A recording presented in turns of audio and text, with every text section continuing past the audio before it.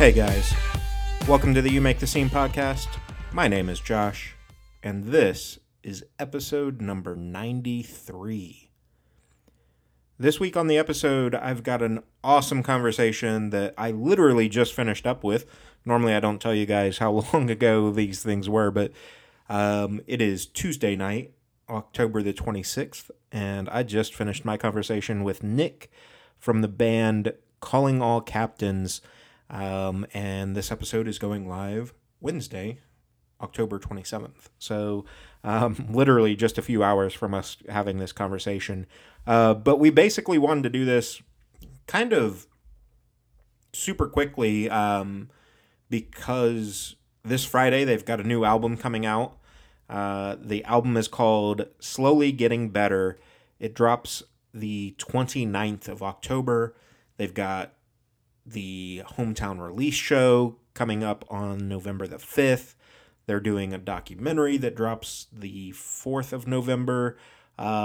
Just so much cool shit is happening right now for these guys. So it was really important that we had this talk and get this episode up just as quick as we could. And yeah, Nick and I hit it off. He made the comment in the podcast conversation here that we do look pretty similar. We were both wearing hoodies. We're both bearded dudes. We're both short, kind of bigger guys. You know, it's fine. We're family from somewhere. So, but no, we had a great time talking. We talked about signing with Equal Vision, putting out this record, the length of time since they've really been on stage, to perform live music. And just so much more. It was such a fun conversation. Really want you guys to dive into this because this band is super fresh. Take that however you will. This is their debut full-length album that is dropping on Friday. So I tell you guys all the time to put bands on your radar. And this is one of them. This is a band that needs to be on your radar. They're doing a lot of really cool shit. They have super cool vinyl variants for this album and all kinds of stuff, which we talk about in this episode. So highly, highly, highly recommend you guys check them out. Listen to this episode, and you're going to get a feel for not only, the musical stylings of the band, but really the personality. And it's, I think, going to bring in people that maybe if you just saw their name, just saw the genre, whatever, maybe you wouldn't listen to them right off the bat. But as Nick and I talk about as well, genres are bullshit.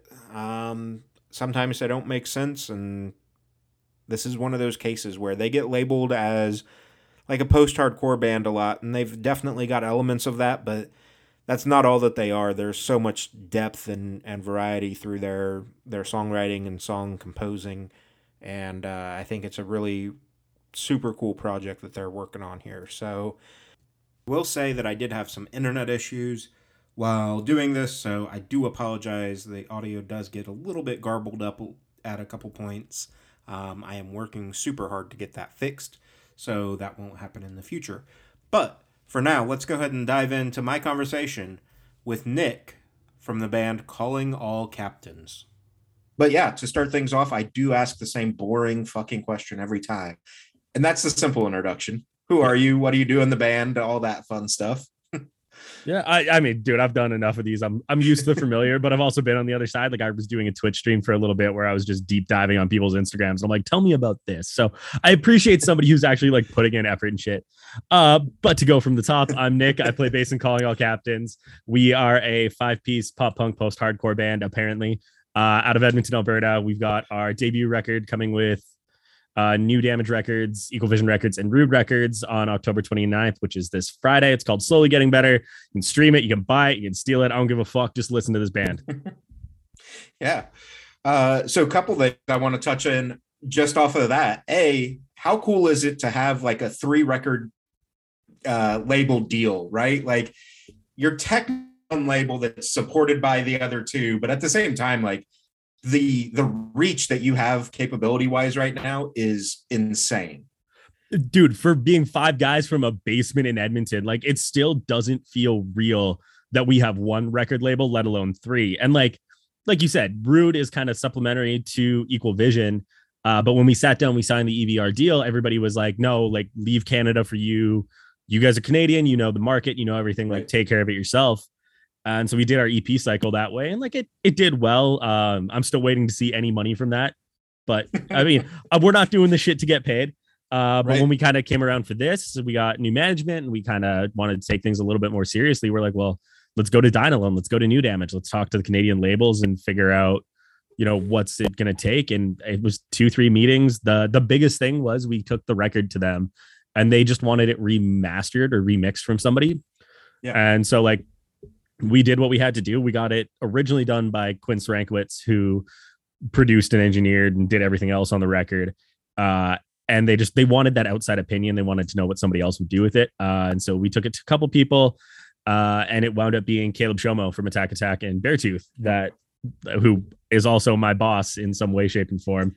But he just hooked us up and was like, yeah, I'll definitely do it. And I think it turned out, it's weird because I don't want to say better, because Quinn's mix was fucking incredible. And like, I remember hearing that for the first time, like, this record's going to be great. And then you hear Caleb's take on it. And I'm like, it's still going to be fucking great. So, but it got awesome. And then they sat down and we're 100% on board with it. And we've got Jacob, who's been working with us like super closely on everything. And it's just been completely backing of every bizarre idea we've wanted to do. He's like, yeah, we'll make it happen.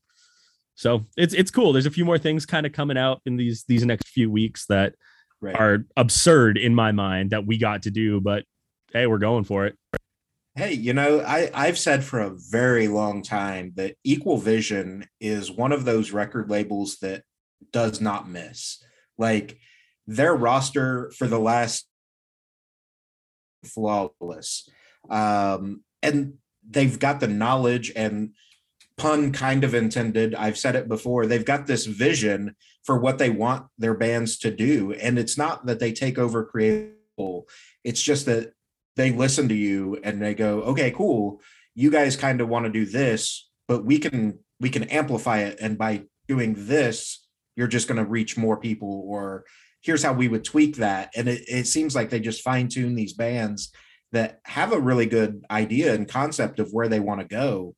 And they just elevate people so fucking heavy. Oh, dude, it 100%. Like when we got our offer from them, like we kind of did a bit of research and digging, and you know, again, band from Edmonton, label from Albany. Everybody always asks how we hooked up, and we got the right connection in between at the right time that somebody was interested. And we sat down and the meeting kind of started. Like we've been stressing. We practiced for like 18 hours a day, like just relentlessly. Like we're going to play to a label. We got to make sure this is good. And we played one song and they're like, yeah, let's go get pizza. Like, just let's hang out. And yeah, we sat down and the conversation was always kind of like, if we sign you, what is it you want to do? Or if we sign you, what are your demands? And like after an hour of us just like shooting the shit, it was like, okay, when we sign you, this is what we kind of have in place. And decided, like, we went in saying, you know, we're going to go in, we're going to put a record out, we're going to tour, we're going to do everything with or without label support. It's just the reach of it that's going to come with it. With a label is the most important thing that we were kind of looking for. Yeah. Something I want to talk with is you said where it only takes one song with them, because let's see, there we go. That was on me. That was my bad. All good. I'm like, it froze out for a second. I was like, I'm good. Gave out in the country in Indiana, and so I've got Starlink, and it occasionally clips out. So I switched over to a different network, and it just totally took me for a second. No. I think that's super cool, though, that it goes to show that your comment about playing one song for the Equal Vision and then them being like, let's go fucking hang out. I think it says a lot about them, because obviously they're a record label. So yeah, it's about money to some extent, but to them, just as importantly, it's about the band and if they're going to mesh with them and just kind of who you are. And there's just so much more to it in their mind. And I think it plays into the cliche of, people are interested in people. And I think that shows. Again, going cliche, it's very Olive Garden. Like when we're here, we're family.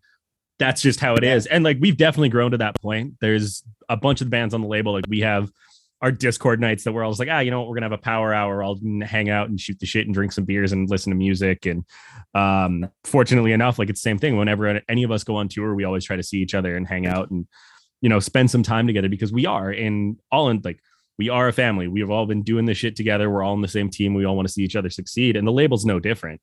Like I know Stephanie, our A&R, got married not too long ago, and everybody was super excited for her. And we were all making posts and celebrating because it feels like, our sister got married. Like we're all a part of this. Right.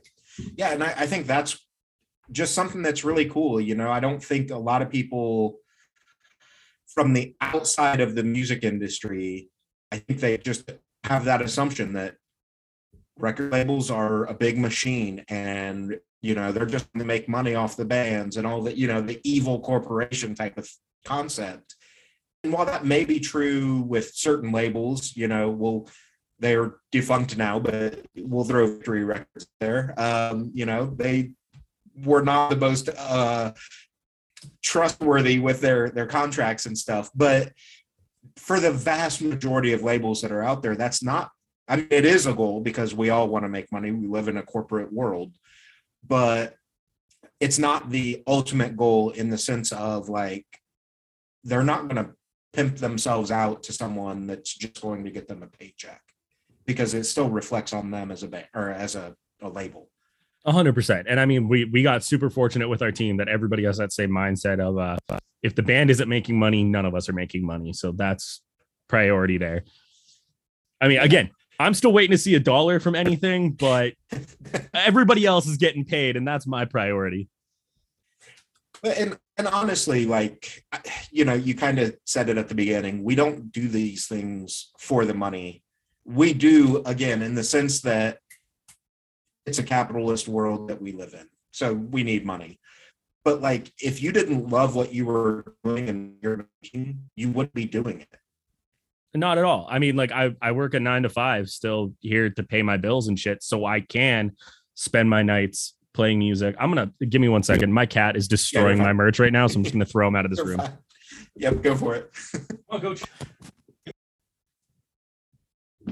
Yeah, sorry. He's a new kitten, like literally 3 days in this house. And so he has no idea this room existed. And it's where I'm storing all our merch, like getting ready for the show. So I've just got boxes and piles of gear in here. And I'm like, you probably shouldn't climb to the top of that. Right. Right. It's funny to me because I've got a cat that I've had for like 5 years now. And same thing, like when I'm in this studio room, she's not 90% of the time because she just fucks with everything. And I'm like, look, you've been here. Stop. I don't want to have to keep yelling at you. Yep. Especially, like I said, he just walked across the keyboard at one point. I'm like, he's going to hang up. I don't want that to happen. Yeah. No, it's all good, man.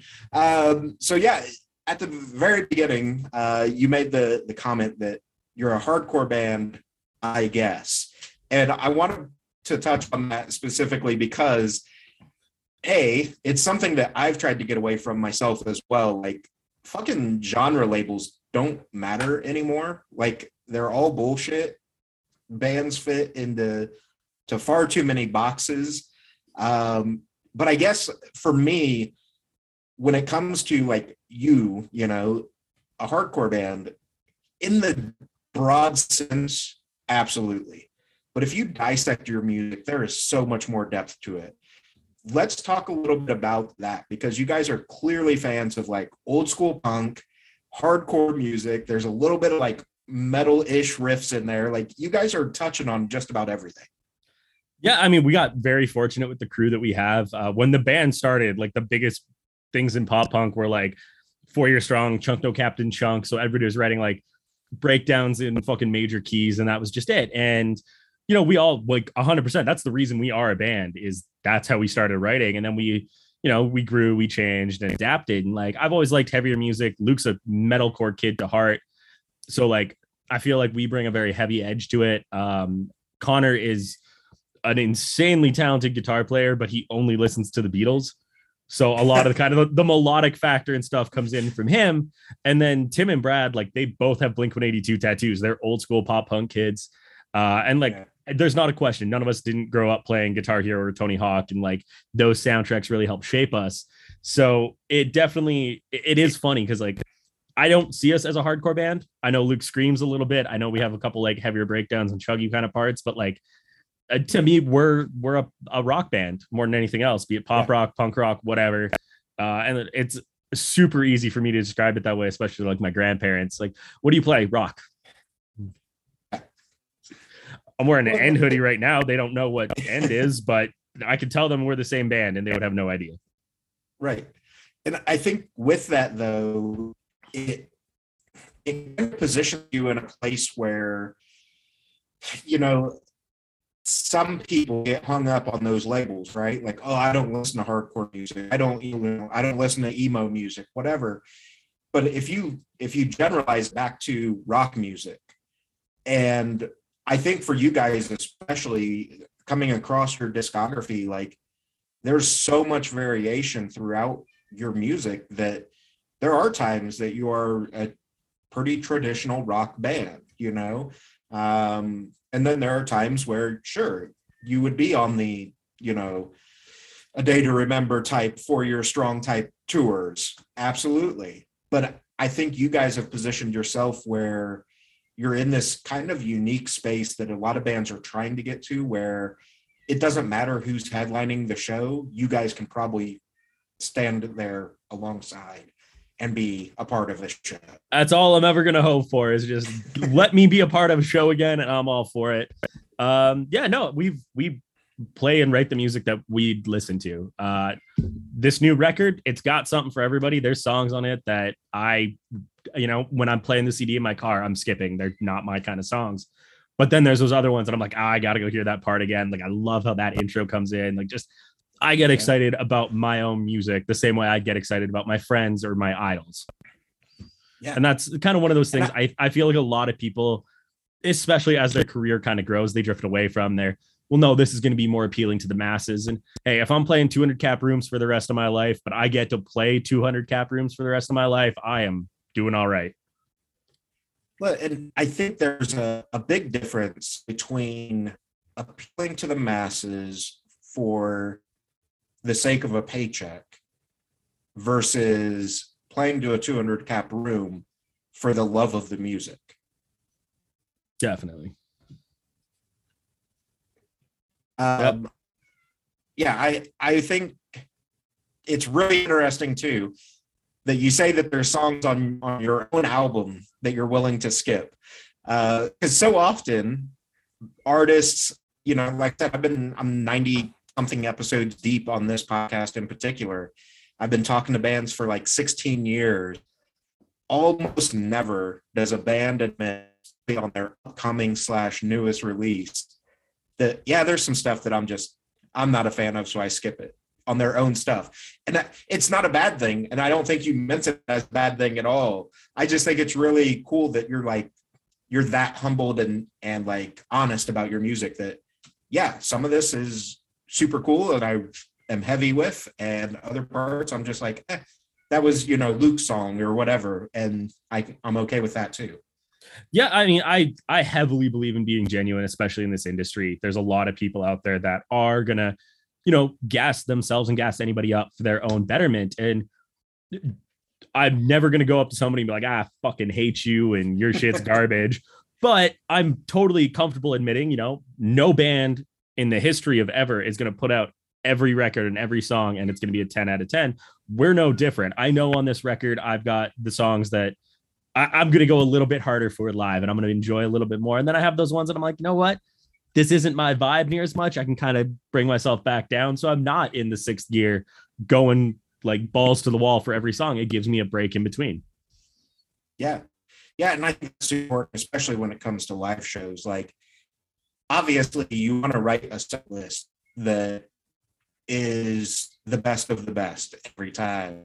But at the same time, like you had running in sixth gear, you know, 1,000 miles an hour 5 nights a week, you're going to burn out at some point, and it's not going to be pretty.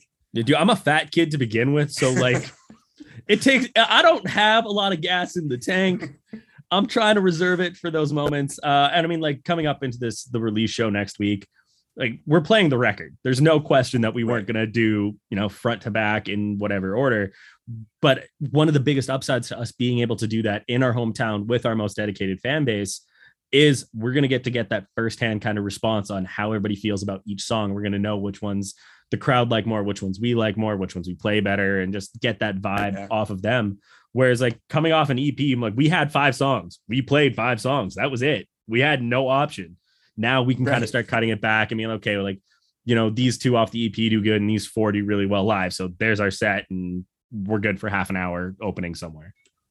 Right. Yeah. And I think that's an important factor too, is like, I want to say the majority of casual fans, and that may be a bad term to use, casual listeners. But I think a lot of people that maybe aren't, diehards of a band, but they, I'll get that show. I don't think they understand a lot of times just how much goes into building a set. Because like you said, especially as the discography grows, like, well, shit, we had 5 songs off this first album that everybody fucking loved. They lose their minds every time we play it, but now we've got new music. What do we do? Yeah, it's definitely difficult. I think I've been kind of fortunate to learn the way that I have, like I work for Beartooth, so I just got to go out and do the beginning of their below tour and watch them and kind of learn from them. And it's okay, well, here's the new record songs, here are the old favorites. How do we fit everything in? How do we make it work? Where are we sacrificing old classics for new heat and kind of all that? And it's been a real game-changing experience on how I operate on every front, getting to just watch and kind of be behind the scenes and see how big bands do it. Because then I come back and we're doing Captain stuff and it's like, yo, big band shit. This is big band shit. We're doing a set. We're getting a backdrop. We're going to have lights at the merch. Like just these little things that you don't always realize are such a conscious thought in bands that are another caliber. I'm like getting to bring that back to this and help us grow and kind of learn from that. And it's awesome. And building the set list is the same thing as, we got to make sure it's not up, down, up, down. You hit the peaks, you hit the lulls, and it's seamless and the transitions are there. It's fucking awesome. And it's a nightmare. My brain hurts every time I have to think about it. Yeah, no, I totally get that. And I think it's cool that you bring up, those little nuances, like lights at a merch table. Like, again, I don't think artists even really think about those little things, because how does someone go buy your shit if you're in a dark ass, they can't see what your shirts look like? Yeah, I mean, dude, I don't know how many times I bought a navy t-shirt thinking it was black. Yeah. Like I want to be able to like know what I'm getting my hands on right away. I think a lot of people feel the same way. And so like I'm excited to do it. It's a whole lot of an investment that I always forget has to be done, but yeah. Well, I want to touch on that with you, especially as well. You are signed to the label and everything. You guys have been why for a while. You've very much been a band that kind of takes everything on themselves. Obviously, labels helping out, but when it comes to merch and travel and things like that, until you're on a label, talk a little bit about how difficult some of that stuff goes, because it's a financial responsibility. It's a stress factor. Like you said earlier, you've got a 9-to-5 on top of that. Where's balance come into all this? I'm still figuring that one out. My wife can attest to it completely as well. My balance is not as good as it should be between my personal and my professional and I don't even know how to classify the band, because it is such kind of this passionate career for me. But like, I do my best. I'm again, going back to her. I'm very fortunate. She is a godsend when it comes down to merch and everything. Like we've been sitting and doing our inventory and getting a spreadsheet ready. She's going to be our merch seller for the show. And she's phenomenal at it. So I'm very, very fortunate to have the support network in her and in my parents, especially. Just if I'm ever in a situation on tour and I'm hurting for cash, my parents can send me some money. Like, right. Very, very awesome there. But as far as like getting the balance of everything else, I work 9 to 5.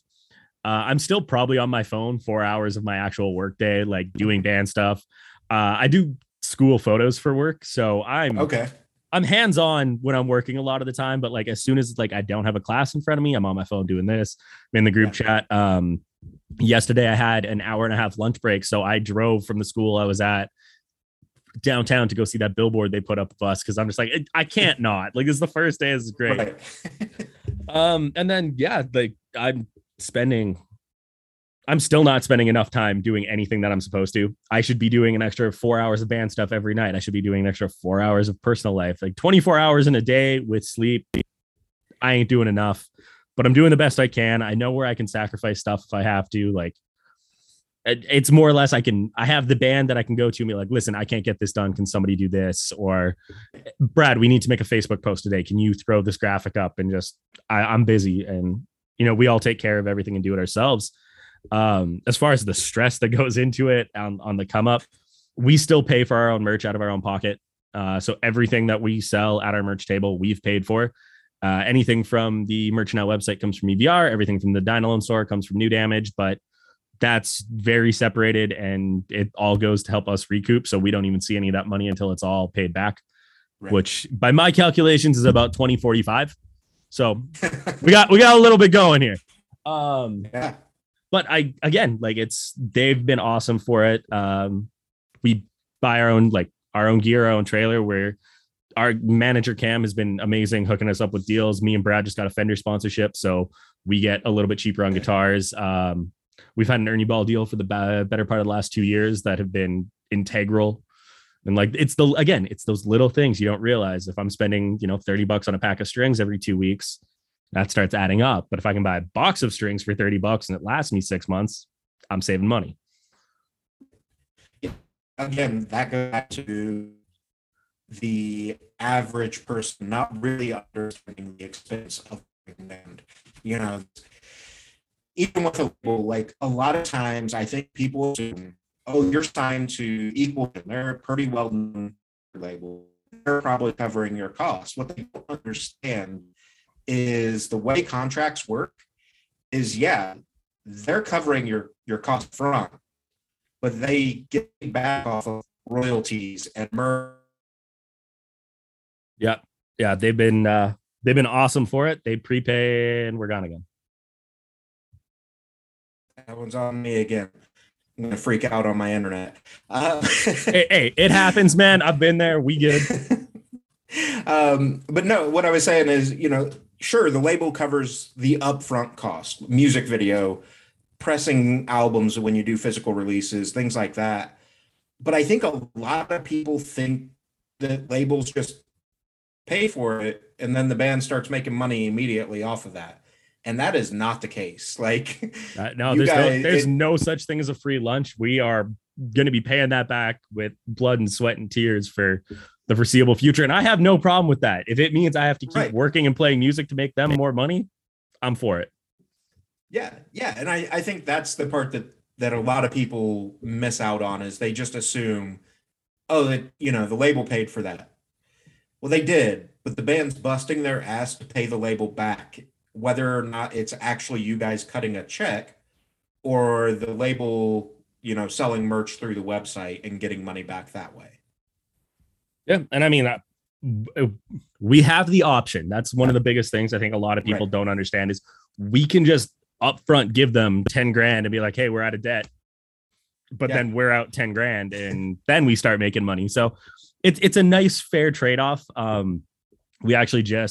We were going through all the stock that we had from our EP on the Equal Vision store. And they're like, oh, you got 5 of this shirt left. You have 8 hats and like 50 vinyl. And we're like, let's just buy the rest of it. Like, right. Yeah, there's no problem with me having this merch at our show because it's more likely to sell there, especially in Canada versus shipping costs from the States. Like, I can move a handful of these things around, which is awesome.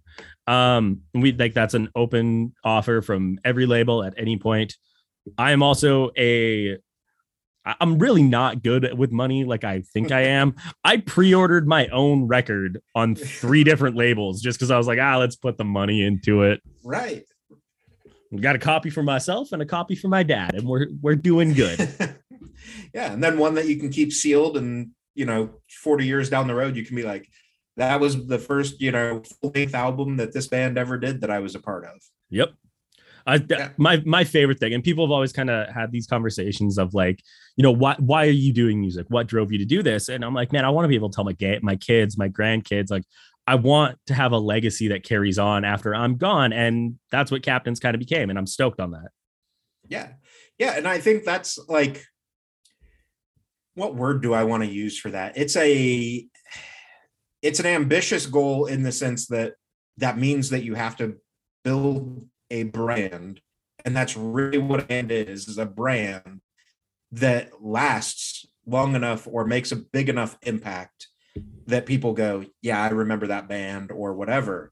But at the same time, like, it's also not as difficult as what a lot of people may think, in the sense of, to leave a legacy could just be with you and the 40 people in the close circle that are still going to sit around in 50 years and be like, hey, remember when you were out on tour with Beartooth, or remember when you guys did this? Like, that's still something cool for kids to hear and be like, oh shit, like, I actually did some stuff. 100%. I mean, there's a Banksy quote that I can't remember if it's an exit through the gift shop or something like that, but it's you die twice, once when you take your last breath and once when somebody says your name for the last time. The first one, it's happening. Nobody's going to stop that. You're never going to live forever. But that second one, you have control over. And I'm dedicated and driven to not let the second one ever happen in some way, shape, or form. I don't care if it's through music, if it's through, my grandkids, whatever it's going to be. I want to leave that lasting impression that no matter what, my second death never comes. Yeah. And that's an incredible way to think about life and look at life, is, all of a sudden we're going to get super fucking deep, but like, I mean, look at you and me. We are not guys that look like we're like sitting having conversations with monks and it's being prolific, but we have our moments. Yeah. But I think it's a really cool way to look at life, because again, the impact is what matters, right? So whether that impact is on the music scene, your family, friends, the town that you live in, whatever it is, like you said, and, to quote Banksy, if people are still talking about you, then you're still alive, 100%. And like we'll use Chester from Linkin Park. Chester's never going to die that second death, because there's always going to be people talking about Chester. Dude, the radio station here, I hear Linkin Park twice a day. Like, it's gonna get spun into eternity, and there's not much better ways I can think of living forever. Yeah. And it's funny. A buddy of mine, this before Chester passed, back when Pandora was like the number one streaming service, he had all kinds of different like stations on there and whatnot. And he texted me and my best friend one night, and he's like, dude, I wish I loved anything the way that Pandora loves fucking Linkin Park. Because like he said, like every fourth song was a Linkin Park song, and it's like a Rise Against station or whatever. Yep. He's like, I don't even, he's a huge Slipknot fan. And he said he was listening to Slipknot one day on there, and all of a sudden fucking In the End came on from Linkin Park. And he's like, how the fuck did we get here? Like, where's this connection? Jesus. Yeah, dude, listening to any radio station in Canada for me does the exact same thing. Like, I'm going from the Tragically Hip to Metallica to whatever that Main Skin Dude Slave song is, back again. I'm just like, man, I don't know where I'm at. Nickelback still plays regularly, and I'm not going to be mad about that. Yeah. It's an interesting thought. And I think to kind of tie it back into the music, obviously the way that we get to these points is by writing shit that's real and authentic. Like, in 50 years, are people going to remember Justin Bieber's songs? Maybe, maybe not. He wrote pop songs. Yeah. And that's cool. Some of them are really dope, but there's no real substance to a lot of them. Whereas like you guys are putting out music that's about life and about real shit. And it's like, okay, well, I can relate to this versus hearing Justin Bieber on the radio is just going to be upbeat in the sense of it's a high tempo song. Yeah, dude, we were talking about it the other day. Luke writes in such a unique style. He's not writing a song, he's writing a conversation, be it one-sided or whatever, but he also writes music the same way he talks. So in Wasted, and this is the example that he decided to bring up, he says, I'm tired of getting wasted. We smoking backwoods, getting fucked up and faded. I still don't know what that means, but I feel that line. Like right. I obviously he's smoking weed and that's his vice and doing his thing, but he has these conversations to nobody or to everybody, and he just wants you to listen to it. But it makes it as it's something that, how many other people, especially in this day and age, talk like that and are having these conversations and feel something like that. There's a song on the record, track 5 or track 6. It's called Loving Cup. And it's Connor's be all end all holy grail of songs. And he gets into some stuff in that song that, I've known him for 10 years. I've known what he went through, but to hear him finally express it, it changed how I look at him. So I can only imagine what it's going to be to people that don't actually know him. Yeah. Yeah. And it's track number 5, by the way. I've got the track list pulled up. I'm glad one of us knows. I know ballpark. I'm like, I know what it comes after and I know what it comes before, but that's all I got.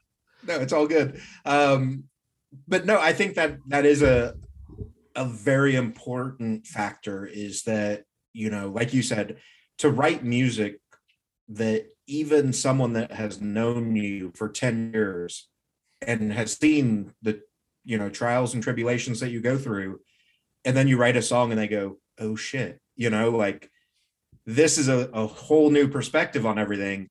I think it says a lot about the depth that you guys have. And that's why, back to the genre labels of like, oh, they're a hardcore band.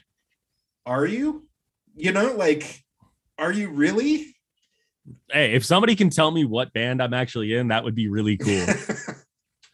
But right now, man, it's not going to be me. I'll tell you that. Yeah, no, we're going to keep vibing. It'll be great.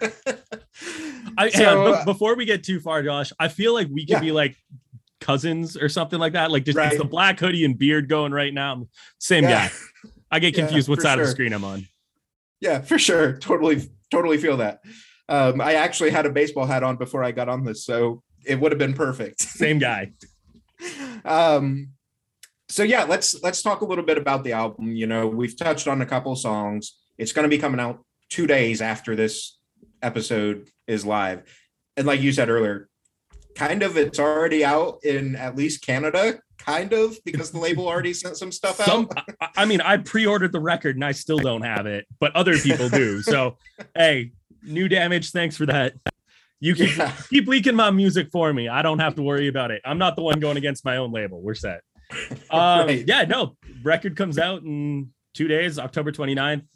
It's gonna be available everywhere. We got 4 for the time being, 4 different variants of the vinyl.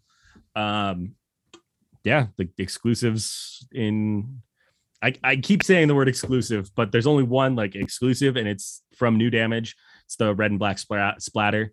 Then they're doing a green and transparent variant that's going in like stores. US got the white, red, and green splatter from EVR, and then Rude got their own variant. They only got 25 of them. Ooh. But I know there was like a handful more printed than that. I don't know if I'm getting them or what the deal is with that.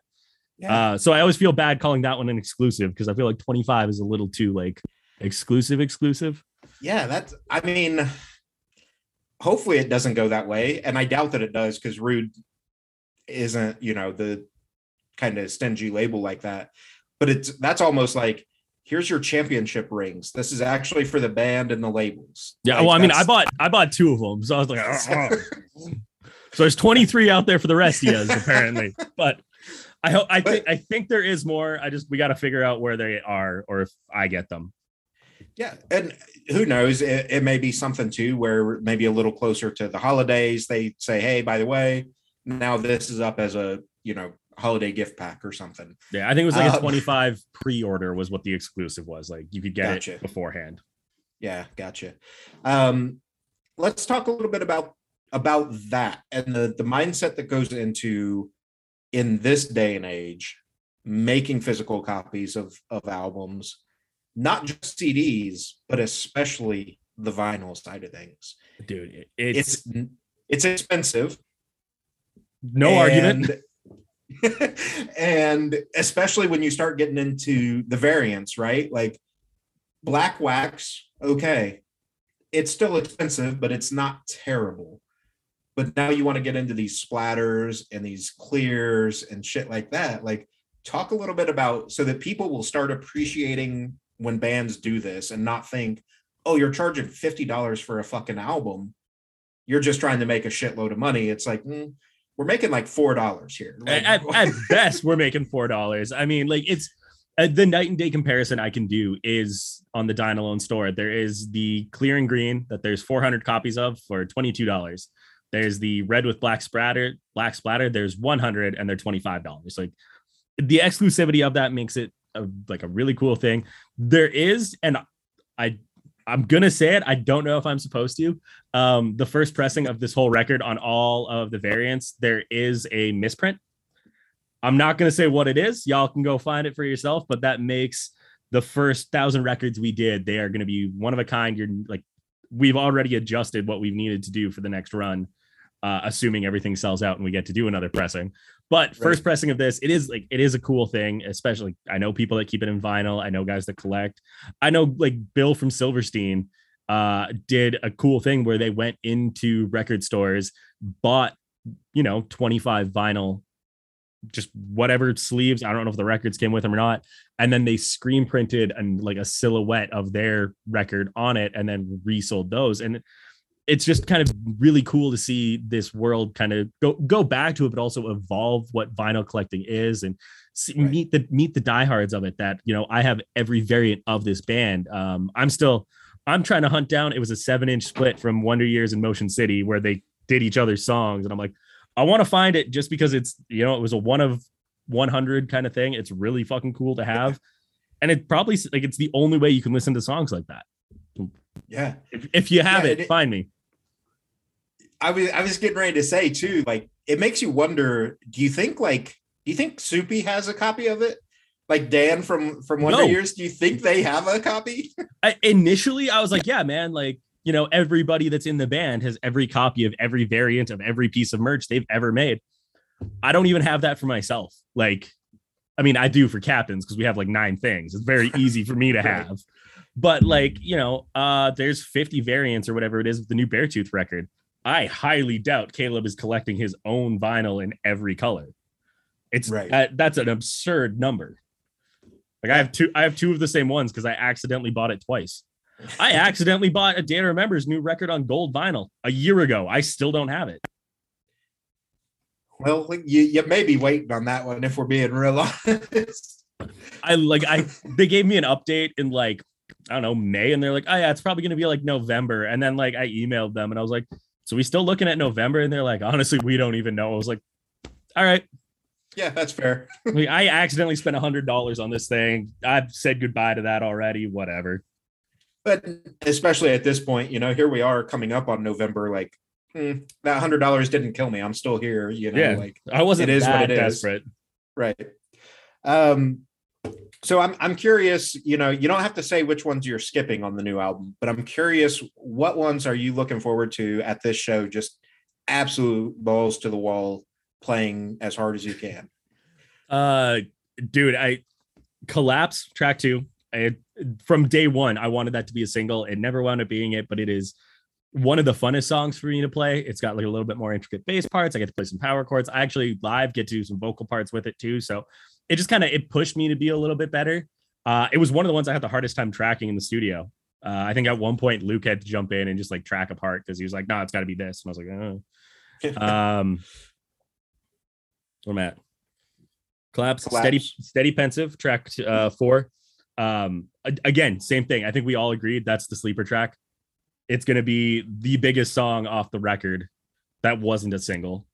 It's ton of fun to play. It's on my end, it's very easy. I think it is 4 chords, but I just get to run around and have fun and bounce, and it's super catchy sing along wise. So I'm sure people are going to be involved in that. Going heavy because I like the heavy shit. Loyalty.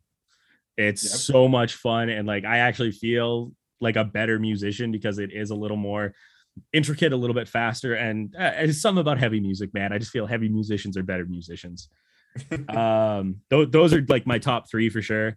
Laurel Yep. Canyon, I'm excited to see it live now that people know it. We've been playing it for about 2 years before the record came out, or before we tracked the record even. So like a lot Right. of people kind of knew that song, but they didn't, they didn't have any frame of reference to it, and they'd sing along by the second chorus. So I Right. think that'll be a fun one. Tailspin, I don't know. Like Tailspin, I've kind of we said it on a couple interviews and stuff when the song came out. Nobody had that as their number one song. None of us was like, that's my favorite off the record, but we all felt like it very much helped transition from the EP to the full length, and if it's in there, but it does to me still feel like old Captains. Tons of fun, super catchy. It's gonna bounce. What are we at? Yeah. Loving Cup. Loving Cup is my one to skip, and it is just because it's a little more dialed back. I man, when I drive angry. I don't need soft songs on for me. That's just how it is. Again, I love it. Like Connor, it's the most I feel Connor has opened up to us in the 10 years I've known him. So like there is an appreciation for it in that way, but it's not my vibe. It's not angry enough. Where am I at? 6. That's 6 of them. So so far we haven't talked about Undone, Wasted, Broken Undone, Glass. Broken Glass, Wasted, Vacant Sentiment, and Friends and Family. Undone, tons of fun. Undone and Broken Glass, we've played live a few times. So it's the same kind of thing as Laurel Canyon. I'm excited to see people's reaction once they actually know the song, and kind of see how we refined it. And, we didn't just write the song, play it live, take it to the studio. We did some production. We put some work in, which I think for the betterment of it. Right. There was parts that the fat definitely needed to be trimmed. Yeah. Wasted. I mean, Luke goes off on that. There's a lot of bars he's spitting. It feels slow to me. I feel like I'm very draggy in it when we play it. And it is. That's just the kind of song it is. It's that very Justin Bieber pop kind of formula we took to it. Luke's a big emo trap kid, so we did kind of put the emo trap and the pop music and all that into it to get it where it was. Vacant Sentiment. That song is weird in the best way. We're very, very fortunate. I'm going to give a shout out to Ty and Quinn for that one. Quinn, again, Sarankowitz, our producer, our engineer. We've worked with him on the EP. We went back to the well with him because the dude is an unreal musician. He's got an ear for it, and he's one of our best friends as a collective. So it's very easy for us to work together and bounce ideas and take criticism from. But then we brought in Ty Elgie, who was in a band with Quinn when we all started kind of playing music called the Red Threat. They were one of the first local bands I ever saw, and kind of became the reason I started playing music with an actual like passion for it. I was like, oh, those dudes are from here and can play it. I'm gonna fucking do that too. I have Ty's lyrics tattooed across my chest, which is always really funny because I see this dude for football like once a week, and I'm like, he knows, I know, but we don't talk about it. Right. But yeah, so we went and kind of go through all that. And then Dan Carrier, who sings and plays guitar in a band called Royal Tusk, which is Quinn's new band. The three of them kind of sat down and worked together on Vacant Sentiment. Not for us, but they like skeleton the song. Like, what do you guys think of this? And we all loved it. Like everything. Ty had helped write Chasing Ghosts, which is our biggest song to date. So there's no way we're going to just kind of laugh off anything he has. And we tried it, and it's different. It's very progressive versus kind of like a verse, chorus, bridge out. Even though it is verse, chorus, bridge out, it doesn't feel like it is. And so it's a cool one to kind of get into.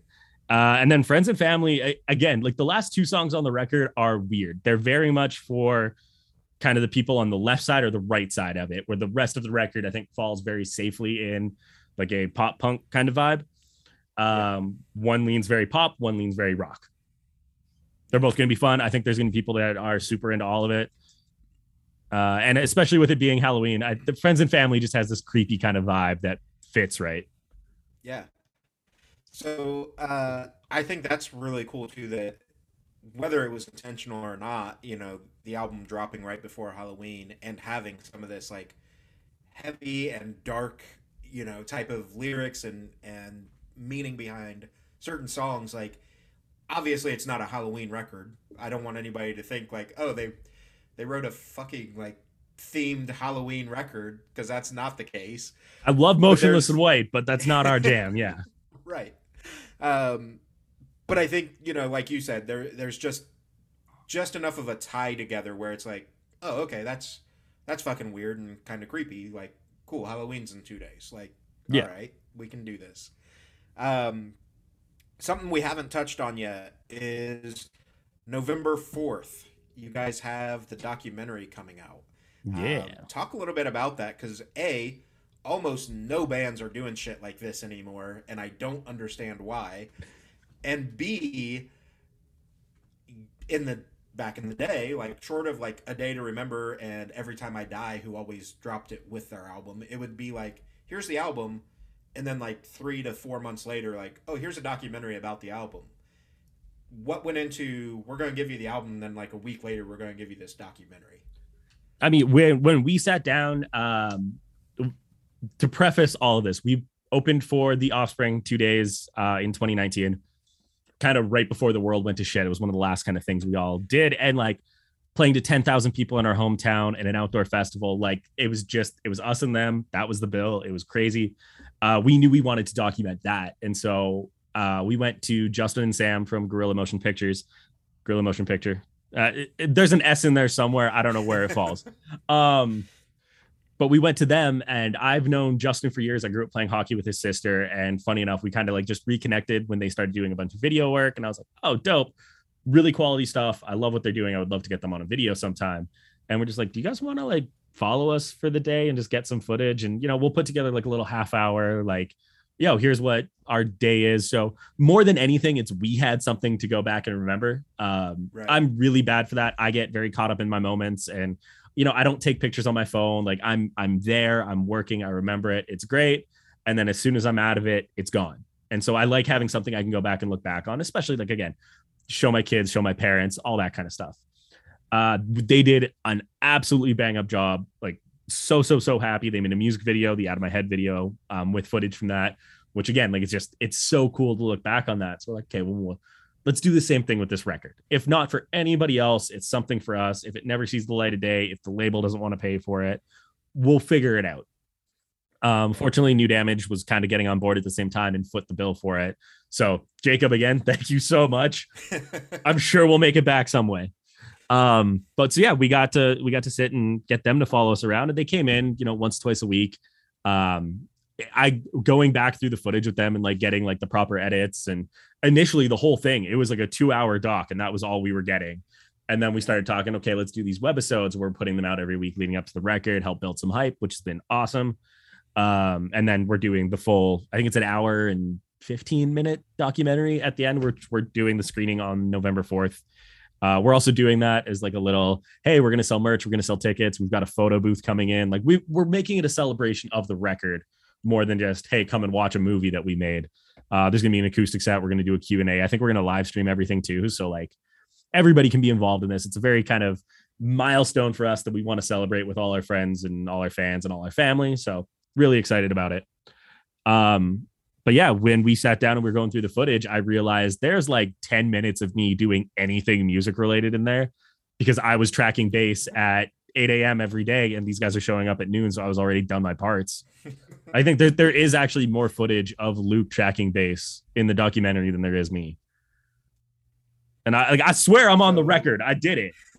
Right. But it's a funny kind of like, but no, like we got to sit down and do that. And we're really excited to kind of get this out and be able to be around people and celebrate it and talk about it and show a lot of people that, again, I think like you were saying before, a lot of people don't understand what goes into a lot of this process. We had to cut a lot of parts out of it that I think we all got a little too emotional with. Not emotional, but it got repetitive. There's a good 15-minute segment that's me and Luke fighting over, I'm not exaggerating, the word this or the word that at the end of a lyric.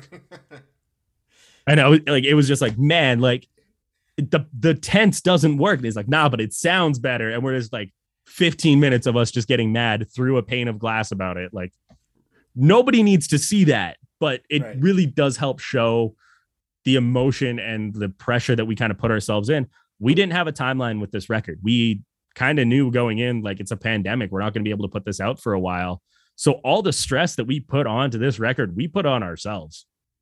Right. Which is fucking awesome and terrible all at the same time. Because there's definite moments in there that, you know, we're fighting and like somebody's leaving at the end. Nobody left. Nobody went to bed mad. That was the upside. We all agreed, like, if anybody's got a problem, we're going to air it out. You can go be upset about something, but you're not going to bed mad about somebody else, because we have to live together for a month in the studio. So. Yeah. And I think that's another thing that I always try to touch on a little bit is bands, most bands, obviously you have some people out there like Alice Cooper's band is not really a band, right? Like they're just paid musicians, tour musicians, whatever. But like most real bands are so much more than five guys getting together just to play music. You know, there's a real family brotherhood connection behind all that. And I think it's important because, like you said, people don't see. Obviously, it didn't come to fists, but like, there's real arguments. Like, we're really upset with each other about stupid little things, just like brothers would fight about. But at the end of the day, this is not going to fucking end us, or, you know, we're not going to let this define our moment. No, it's funny that that's happening. I just got a message from Brad that he's mad I made an Instagram post right now. So. Like this is what I mean. Like this stuff happens. We get mad at each other in our chats all the time. I posted an Instagram story on the band account that we got up on the billboard, and then I posted on my own account that we got up on a billboard. And he's like, "Man, we're supposed to post on the band account first." And I'm like, "I did." Right. Like the argument's there. I get it, but at the same time, I'm like, it's up there. People realize it. Like other people have been posting the billboard too. This isn't a secret for anybody. We're celebrating. We're excited. I'm on a fucking billboard. I'm gonna post about it. Right. And you know, not to throw Brad under the bus here, but it would be way different if it was one of those under wraps things and you leaked it before they had to talk about it. You know, like if you would have leaked a song before the album drops, okay, sure, be mad. Like that's a fucking thing. 100%. But this billboard's out for thousands of people to see. It's been up for a full day. So you know what I mean? Like it's not like I snuck in and did this. No, it's there. Like no, to his credit, I will be the one to sneak in and do something. But okay. I'm also like, I put in the group chat, I was like, yo, am I cool to post this? And Connor said yes. So I just blasted social media with it. I don't care what social media it was, but it went up. But we can also throw Brad under the bus just for the sake of it, because it's Brad. I'm pretty sure it's his birthday today. So happy birthday, Brad. Awesome. So for people in your area, there are still tickets available for this release party show. Let's talk a little bit about that. Like, how stoked are you guys? Because it's been a long time for live music. Man, dude, I am more excited than any of them for multiple fucking reasons. One, Starlight Room, this venue is iconic for us. We got very fortunate. We got a grant from Factor, which is Canadian government, to actually film and release the live set. So they're sending in camera crew and they're recording the audio and everything. And I got like 4 or 5 movies / documentaries I watch before tour and before big shows. Like it's just kind of part of my ritual, and just like it gets my head in the right headspace. One of them is 10 Second Epics documentary, where there's a bunch of footage of them playing in this room, sold out as a record release show. So for me to be able to do the exact same thing that a band did, 10, 12 years ago, that kind of set the pace for Edmonton bands, I'm over the moon excited for that on my own personal level. I think we've played that stage before, supporting Seaway and Living with Lions and Bearings, but we've never been the headlining band in that room. And so like, it's huge for us. Right. I'm also the longest from the last show we've played. So we finished, like, it was December 18th or something like that of 2019 was the last show I played. While I was gone with Beartooth, the rest of the boys played a festival in Edmonton opening for like Danko Jones and Our Lady Peace. They played a fundraiser house party kind of show, and then they played a skate park fundraiser. So they've played 3 shows in the last like 2 months. I haven't actually been on stage in almost 2 years. So I am the most excited. I feel like I do drugs, even though I like don't. I'm just like bouncing off the walls. Like the withdrawals hit, the highs hit, and I'm excited for it. Um, but yeah, no, like it feels so vindicating to be able to get up and do that stage. And like we've been going over tickets and stuff the last couple of days. Like we got our hand to hands on Thursday last week. We've already sold 100 tickets out of ourselves, and I had to put in an order for more tickets. I know like the pre-sales on that online have been going pretty hard too. So like I feel fairly confident that this show is gonna, if not come close, at sellout. Which again, it's one of those feelings like, man, people actually give a shit about this band and about this record, which to me is bizarre because I still, like I said, feel like we're in Luke's mom's basement playing songs when we were 18. Yeah. Yeah. And I mean, so it's one of those things when you support another artist like you do. So you're working with Barracuda.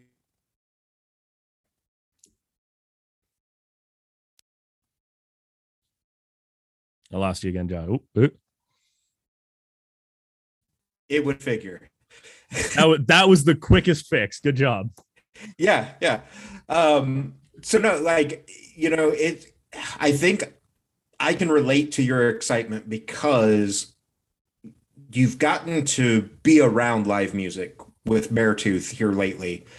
But when it's your own thing, it's a totally different fucking level.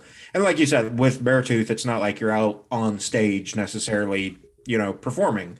I do photography outside of this and outside of my day job. So same thing, like concert photography is where I love to be. But I've done like a few family shoots and things like that. But until that first concert came back after COVID, I was like just jonesing, like so amped up and ready for shit. And then I got my first approval and I was like, fuck yes, it's real. Let's go do this shit, Oh, it feels so I totally feel where you're back. coming from. Yeah. Yeah. No, I like it's been too long and I've lived through people for too much of the time. I've been watching, friends bands get their opportunities, get their tours. Cody, who was in Youth Fountain and Bedroom Talk back when we toured with them, joined Real Friends and has just been on the road since. Yeah. And I'm just like, every story, every fucking post, I'm just like, you motherfucker, I want to do that. Niles, who's playing guitar in Point North, he was out with the Day to Remember, and I'm just like, motherfucker, like I want to do that again. And I'm so jealous and I'm so excited and I'm so proud of all my friends, but at the same time I'm just like, it should have been me. Right now it finally is. I'm doing it. Yeah, and I actually just saw Real Friends a few weeks ago here in Indianapolis. And then I just saw that they got picked up. They're on the Mayday Parade fucking tour coming up. The world that just tour. Got fucking announced. Yeah, like fucking also, nuts. Shout out to the boys in Magnolia Park for getting the US dates on that one. That show is gonna be fucking insane. Doesn't come remotely close to us. Go figure. Edmonton for life. But we don't have to get super deep in it. We've talked for a while here, but you guys are in that weird spot, right? Like your area, you've got Toronto that's kind of close. Not even remotely. Well, Toronto's about 48 hours away. Okay, which Vancouver's closer to you then, yes, right? Yes, sir. That's about 18 hours. Had the coasts flipped here. Yeah. But either way, it seems like a lot of times when labels or whoever is routing a fucking tour up in Canada, it is literally like either you go to Toronto or you go to Vancouver or you just fuck off. Like there's nothing else there. Nope. I totally get it. Being on the other side and doing the booking for Captains, we're a horrible fucking place to play. But I will say, because of that, when shows come here, people go harder, people party later, and people buy more fucking merch because they are so excited for something to come up here. And it's, again, we grew up in a great fucking scene. We are very, very fortunate to have the backing that we have from the musicians we're around, from the fans that we're around, the people that are around. But that doesn't change the fact that I miss local music and I still want to go to shows and shit. I think we said like there's an emo night in Edmonton on Saturday. we're all just, you know what, let's go out, let's have a good time, let's celebrate that. And then Tuesday there's an all-time low show here with Nothing Nowhere and Meet Me at the Altar, and I'm like, cool, let's go hang out at like, let's just get back into it and get back involved with it, so when the time the show comes, none of us forget how to act at a concert. Right, because it's been forever. But again, I can't blame any booking agent not wanting to put anybody up here when, you know, if you do a Vancouver date and your nearest next date is Calgary, you almost have to put a day off in between those two. Then you do Calgary, Edmonton, and if you're lucky, you can get a day in Saskatchewan that's worth it. But if not, day off, if not two, maybe Winnipeg. Like there's a lot of dead space up here. I totally understand it. I drove like 9 hours to get from the border to Edmonton at one point. Like it is a far haul. Yeah. It's unfortunate too. You know, like Indiana is considered a B market in the US, sometimes a C market. It depends on who the artist is. So like Indianapolis may not get the tour, but Chicago will, which is only like 3.5, 4 hours. It's not terrible. I make that drive. But then the thing that's annoying is it's always like that 3.5 to 4 hours. So it'll be like Chicago, St. Louis, Louisville, Kentucky, like Cincinnati, Ohio. Like, what the fuck? Just come to Indiana for a fucking minute, guys. Yep. I mean, hey, I love Fort Wayne. We flew into there for the Beartooth rehearsals. Sweetwater's a great facility. I have never done a show in Indiana. Well, if it happens, let me know because I will fucking be there. Oh, it will. I'll fucking take your word on it. The closest we did a show in Louisville, and somebody from Indianapolis drove down. And I still feel really bad because the venue threw our merch out that day. It was a bad day. Like it was drop shipped there and then they trashed it? Nah, like we had our merch table set up, and while we were on stage, they decided it was time to close up, and they just cleaned off our merch table. Wow, that's fucked up. Yeah. And like I might be short, but like 3 or 4 beers in me, I am feisty. So I'm like yelling at the fucking owner of a venue and just like, and he's a big, he could have eaten me in like one bite. Right. I was just like, nope, fuck this. We had a really bad run. We did like that huge US tour. It was 62 days, 56 shows in 62 days or something like that. Which I don't fucking recommend. It's way too many days on. But, you know, we're first band on tour. We had to prove to ourselves that we could do it. Now we know never to do it again. The third leg of it, because we swapped out bands that we were touring with. We started in Louisville with Felicity from Florida and Brigades from the Carolinas. And like, that's our first meeting of this band is I'm already trying to fight the venue owner for throwing out our merch. The second show of that tour was in Ringgold, Georgia, in a deli, which, you know, that's already a great story. There was 2 tornadoes that touched down and the sky was black at like 3 p.m. So we all thought we were going to die. The promoter promised us dinner, but didn't buy it. So he just grabbed like $100 and gave it to Luke and said, just go to that Costco next door and buy pizza. So Luke did. And then the venue owner was like, well, you can't bring pizza into a deli. Like if you're buying food, it's got to be from me. So we had to eat pizza outside in the rain. We got told the second we got there that it was a dry show. I think it was a dry county, so we weren't even allowed to drink. Yeah. And it was, if anybody gets caught drinking, the show's immediately shut down, which prompted me to immediately go to the van and crack a beer. I didn't know what else to do. I was like, I can't drink. Right. I'm going to drink about it. Like that's how it works. And then end of the night comes, promoter goes, yeah, I didn't make enough money to pay you guys. And I'm like, that sucks. You got 4 bands on tour. What are you going to do about it? And same thing, like 2 nights in a row, I've just met these 2 bands and they're watching me square up to fight promoters or venue owners to get paid. Yeah. It's never had to fight, never had to throw a fist. Thank fucking God, because I think I would get crumbled in no time. Fold me in half. We're done. Yeah. You know, that's so I've brought this up before. And again, we don't have to get super deep on it, but I am to this day not going to understand the thought process that goes behind when a promoter gives a band tickets and says, by the way, you have to sell at least 100 tickets or else the show doesn't happen. Like you're you're the fucking promoter. Like your job is to sell tickets. Yeah, you promote the show. Like I've been on both sides of it. I used to put on shows here. I definitely had a handful of bands take advantage of the fact that, like, you know, I could get 30, 40 friends to come to a show, but the only 30, 40 people that were there were people I knew and they weren't bringing somebody in. And then I'm still giving them money at the end of the night. And I'm like, it's got to kind of go both ways here. So I've done those shows where I'm like, listen, like, you know, I'm not going to pay anybody unless everybody sells, you know, X amount of tickets. And that X amount of tickets is what they fucking make. So, you know, I've had, hey, I need you guys to sell 20 tickets for the show. A band comes like, we sold 18. I'm like, cool, keep the money. Like, I'm not doing this shit. If I can afford a 6-pack and a slice of pizza at the end of the night, cool. I'm fucking stoked on it.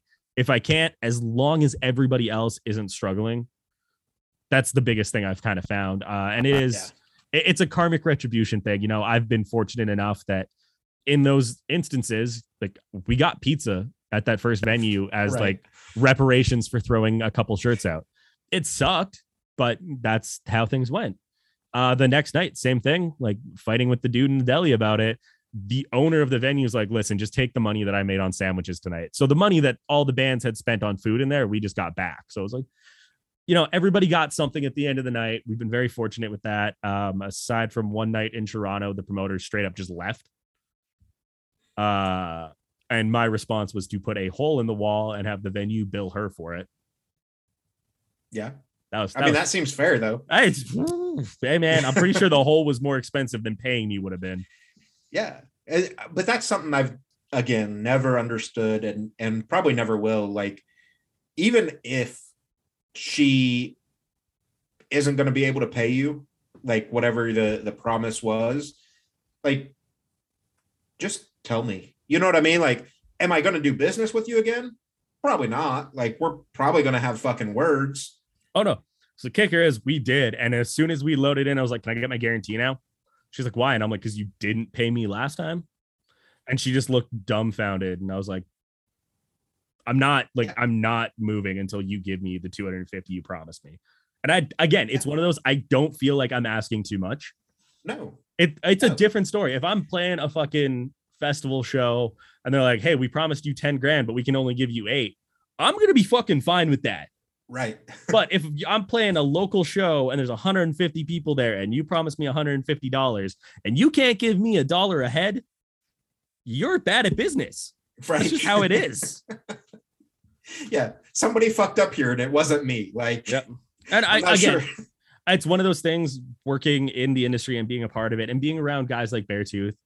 We had the conversation last night about it, that at our show, we're probably going to strike our kit as the headlining band because we don't want to impede on the space and ruin the show that these other bands can put on, because we've had that done to us. We've played a set where there was 3 drum kits up there before us and the stage was only 15 feet deep. Like, there wasn't space for us to be up there. And we're bitter about it. I'll fucking shit talk every band that left that gear up there that night, because I was just like, man, you're seriously going to do this to us. They also put a limiter on our sound and our lights, which I thought was bullshit. I understand limiter on sound, but you limit the lights. Like, come on, man. Let it be bright at least. Yeah. And especially coming from a photographer, doing concert photography, you know, like, give me lights at least. You know, I can deal with some feedback or, you know, whatever. But if I don't have lights, what's the point of it? Well, it wasn't even like, hey, you know, these Vipers and these washes, like, they're all flashing. Nah, it was just room lighting. Yeah. But they were like, nah, you got to dim that. And again, I love fucking hall shows. I love hardcore shows. That shit's dope. When you're on a stage and there's just like dim room lighting, it sucks. I feel like I'm playing a sound check more than I'm playing a show. Yeah. Yeah. That's brutal.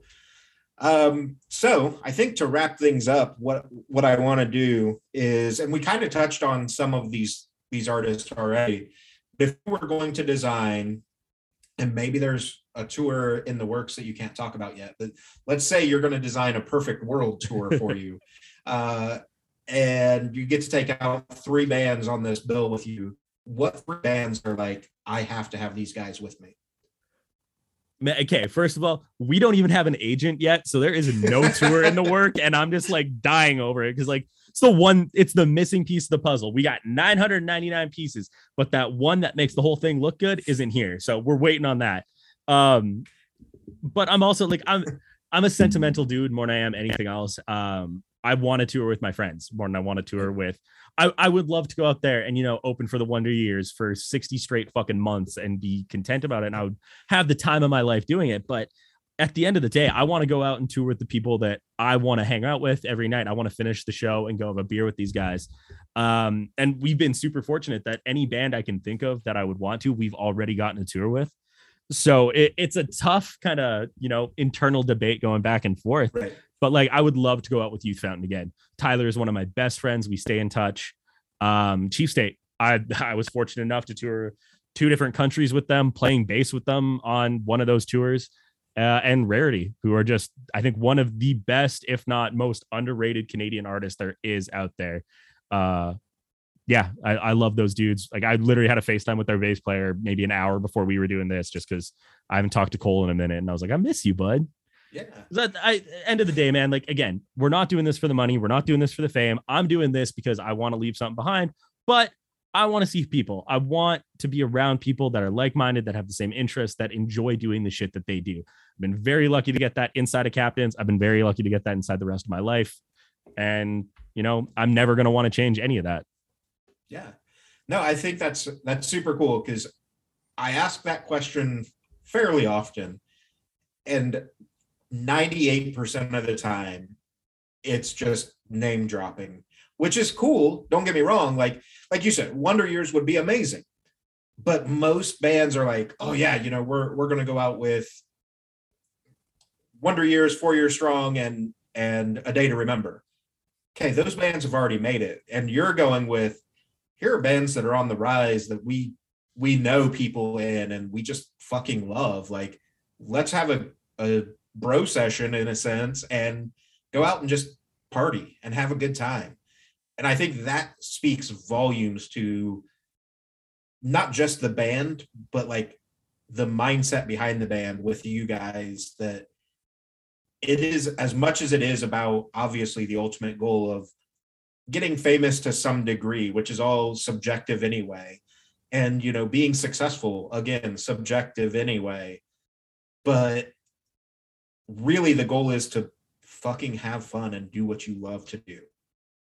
100%. Dude, if I wasn't having fun with this shit, I would have left a long time ago. Like, this is fucking mentally exhausting. Like, I've broken my arm. I've dislocated my knee. Like, I have hurt myself touring and playing shows. And if I didn't have the time of my life doing it, fuck no, this isn't worth it. But this is everything I've ever wanted. This is what I've put, a lot of aspects of my life on hold for. I made the agreement to my mom when I was 18, finishing high school. Like, hey, if I'm not signed by the time I'm 27, like that's my window. I'll give myself 10 years to figure this out. And I signed my first contract when I was 25. And so like, I knew at some point I had something here that it doesn't matter what anybody else thinks. I'm doing something I'm excited about.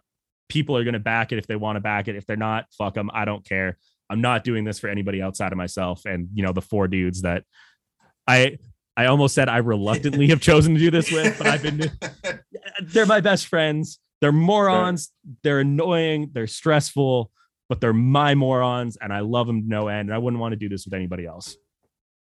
Yeah. Sick, man. So obviously I'm going to link all the social medias and everything, but for the last little, however long it takes you, let's do kind of the standard outro. Where can people find you? What can they expect? Obviously, we've got the album and the release party. So if you're up in that Edmonton area, like, get out, fucking check out the show, support the guys. But what can they expect from you guys coming up, and where can they find you? Man, there's a lot going on. We've been slowly getting like new merch orders together, we're hopefully going to do a full like winter line on our merch store. Luke's a big streetwear kid, so like, having these exclusive drops and doing 40 of one shirt and that's all we're ever going to print of it is a big thing for him. And so we've been getting the pieces together to make that all happen. Obviously priority was the show, so like financially, right, that's where money has gone first. Now that everything's kind of coming up, we got a release show on November 5th and the party November 4th. We kind of start looking past that. I picked it up today. We did a collaboration with a local coffee shop. We've got 40 bags of Calling All Captains Slowly Getting Better brew from them. It's a darker roast there. It smells amazing. My car is going to be my favorite thing to just sit in and sniff. We've been talking about doing a potential beer as well. I'm a connoisseur of the alcohol, if you will. So Yeah. we've been really excited to do something like that. Yeah, the documentary is coming, the record's coming, and I at the end of this, like I think we're all just excited to get out and do something again. We're hitting the road again at some point. Agent or not, we're touring. We'll figure out the logistics later, but like put us in a bus, put us in a van, put us in a fucking Honda Civic. I don't give a shit. I want to go play shows everywhere. It's Captains Worldwide. This shit is a cult. We're fucking doing it. Dude, thanks so much for having me, Josh. Yeah, absolutely, man. I appreciate your time. Definitely, obviously, like I said, this is going up tomorrow. So at the time of us talking. But no, I'm stoked for you guys. And I told the girls over at Big Picture the other day, like like, yes, they work with the labels, whatever. But like Becky, when she pitched you guys to me, is genuinely fucking stoked on you guys, I and it comes fucking through love Becky so much. She Hell is yeah. amazing. So no, I think it's a huge testament too, because Becky's been in the game a long time, and for her to be as excited as she is when she was pitching you guys to me, it speaks, just incredible volumes to where you guys are headed. So yeah, that's everything I've got for you, man. I super appreciate it. Definitely. Brother, I'm going to be looking for these tour dates. Anytime. I love doing this shit. I love making new friends and hang out. I jump on a podcast with some dudes from Boston like once a month and we just shoot the shit just because I like people. I hate people, but I like certain people, and the people I like, I want to hang out with a bunch. That's exactly how I am. I just told at Day Job, I told them I've got, I think it's 8 podcasts over the next 9 days. And they're like, you're going to be in front of your computer the whole time, blah, blah, blah. I'm like, yeah, but I like talking to those people. I don't like talking to the general public. Like, yep. Yeah. There's a big difference. Yeah. I just going back to the thing about Becky, we've been beyond fortunate with this team of everybody we have. It's people that have been involved in the industry. Our manager, Cam, has been doing this for over 10 years, dropped out of high school kind of vibe, and has just been on the road working with people. Between like Hands Like Houses, Pierce the Veil, Secrets, Beartooth, like he knows his shit, and for him to take a chance on us the way that he has means the world. Steph at Equal Vision has worked with every agent under the sun and some of the biggest bands Equal Vision has put out, and we have a weekly meeting with her, and she like just is so excited about this project. Jacob, like I said, at New Damage, I've never seen somebody just wholeheartedly dive into a project the way that he has. And again, any weird request we have, he's like, yeah, let's make it happen. And it's so awesome to have that. Dan Sanshaw at Equal Vision has been amazing with us. Getting to work with Caleb and Quinn on the record, and Kevin Moore of Soft Surrogate, who did the artwork for the EP and the record. Like every single person that's been involved with this band has been the coolest people to work with and made our dreams come true, and it's fucking incredible. So thank you, all you industry folk and everybody else that's been a part of that, for helping us, for helping me get here so I can bullshit and gush about you on the internet. So thank you. Yeah, it really is. They're unsung heroes. Like, again, not to dive back into the episode, but the average fan does not really understand the network of people that it takes to make an artist get visibility. And like, yeah, it's the digital age. You can do a lot of shit on your own, but unless you know the right people, man, getting on Spotify playlists, getting, promotion from Facebook or Instagram or anything like that, like it just doesn't happen. And then, I love the Big Picture girls. So, you link up with someone like Big Picture Media, and all of a sudden you have these resources that you kind of have access to without them, but they've got the relationship that says, yeah, we're going to make this happen, period. Yeah, it's a who you know, not what you know kind of scenario. And to that same credit, we still haven't stopped. Right. A foot's been on the gas pedal since day one. And yes, we're thankful in everything that they've put in front of us, but we're also not the kind of band that's just going to coast and let the label and let the agents and let the PR and everybody do it for us. We want to be involved. We want to be a part of it. We want to be in the conversation. And like Connor's the one who reached out. We got a radio station sponsoring the show and the release and everything out here. Connor reached out and got in touch with them. Like, we didn't just go to the label like, hey, can you get somebody from over there to make it work? We're more than happy putting in our own time and our own money and our own effort into this, because this is what we've wanted and nobody else is going to do this shit for us. And if we're not genuine about it, I don't want anybody else to be genuine about it. So it's important for us to be involved. Yeah, absolutely, man. I think that's all I'm going to take for your time tonight, Nick. So super appreciate it. Definitely going to have you on either this show again, or I don't know if Becky has told you, I have a second podcast called Musicians for Mental Health. And yes, I think we could definitely have some super cool talks around that sort of stuff too. Brother, I got stories and I got time. We can make this happen. Awesome, man. Well, I'll be in touch then for sure. Yeah. And yeah, have a good night. Enjoy your time. Stoked for the release. I'll try to catch some of it on the live stream and everything and see what's up. Hell yeah. Awesome. Take care of yourself, brother. Thanks, man. You too. See you, Josh.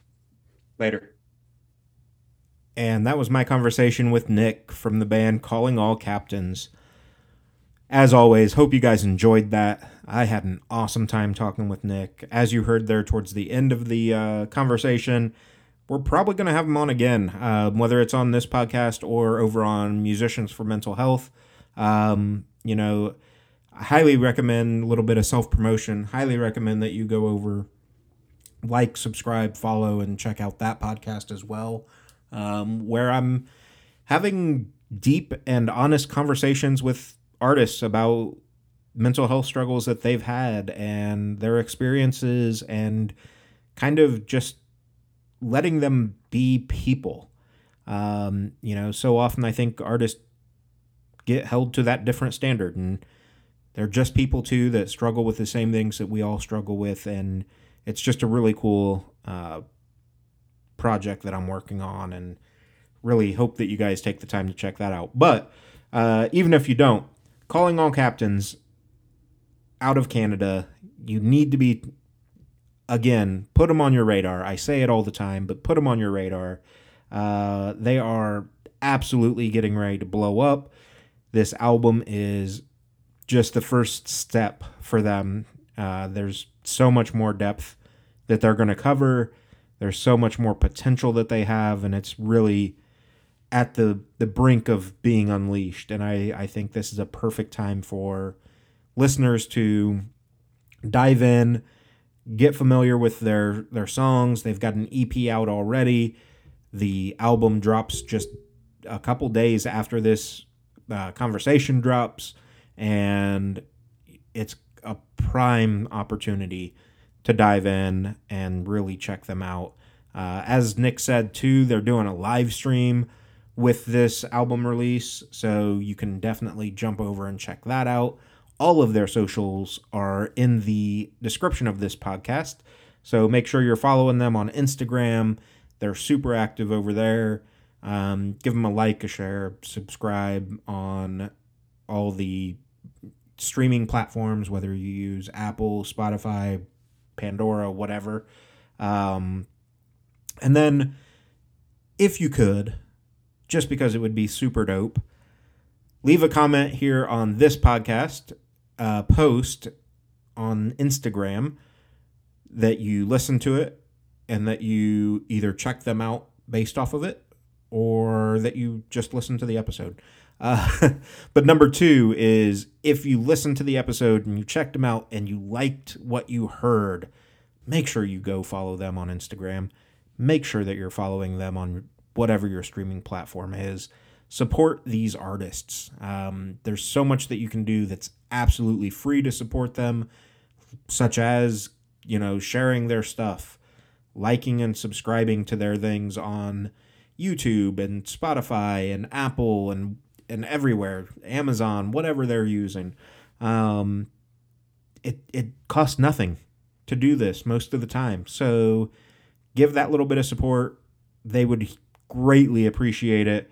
And yeah, I mean, it's a prime time in music.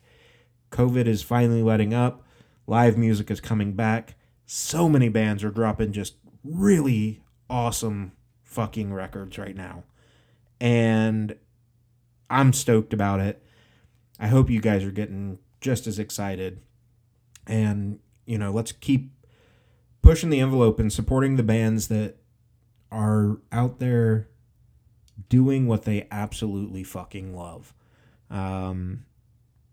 Yeah, that's everything I've got for you guys this week, guys. So, I am going to take you out with a song off of the new album by Calling All Captains. The album, again, is called Slowly Getting Better. The release show is November the 5th. The album drops October the 29th. And I am taking you out with a song called Wasted. Remember, guys, take care of yourselves, take care of each other, and you make the scene.